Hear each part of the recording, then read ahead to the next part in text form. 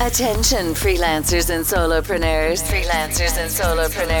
You are tuning into the Remote CEO, a show that will help you scale your business, become the authority in your market, grow into a better leader, and create your remote empire.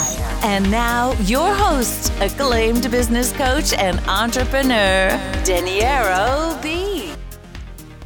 I know you've been growing your business, you've been doing everything you're supposed to. Maybe, you've been eating healthy and going to the gym and all these great things are working out for you, but you still know that there's something missing. You still haven't been able to take your business to the next level. And for this reason, today I'm going to give you 3 simple tips that you can apply right now to really live your life like the most successful people out there. First tip that I want to give you is that you want to think in terms of what's left to do instead of what you have done. So I don't know if you understand what that means, but let's say you have been working very hard all day and it's 2 p.m. and you look at your to-do list and you've done 5 things and there's 3 to go, okay?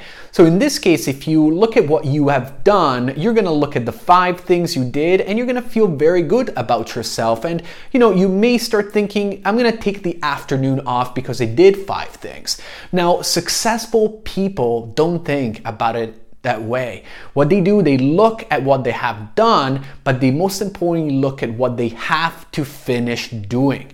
So they don't finish the day until they've completed all their tasks. So again, it's about looking at what you still have to do in order to complete your day instead of what you have done so far. Successful people also know that it's absolutely important to keep certain habits 7 days a week. Now, of course, you don't want to work 7 days a week, but there are certain habits that you have to keep on doing 7 days a week. For example, when I was scaling my business, one of my mentors told me that I needed to work out at least 5 to 10 minutes every single day and sweat.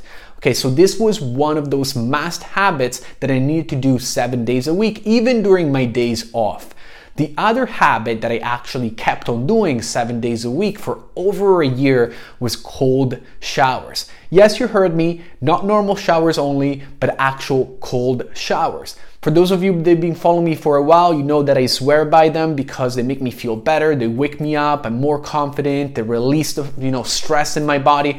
But even if you don't want to take cold showers, find 1 to 2 habits that you do 7 days a week. It's important because even when you're relaxing and you're not thinking about work and you're not thinking about business and clients and all that stuff, if you keep those habits consistent, it's not going to be an issue to get back on track on Monday when you're going to start your day, because that's how you start every single day. The third habit is to make sure that you set boundaries with your friends and family members. Now, what I mean by this is that peer pressure only works if people around you know that you can cave in. Because if they know that you're not going to cave in, whether it's, staying up too late one night or do anything else that goes against your current values, people won't even bring those things up. They're not going to try to peer pressure you into doing things that they already know you wouldn't do yourself anyway, because you set those boundaries. Let me know in the comments what you're currently doing to make sure that you stay on track with your business, with your life, with your health,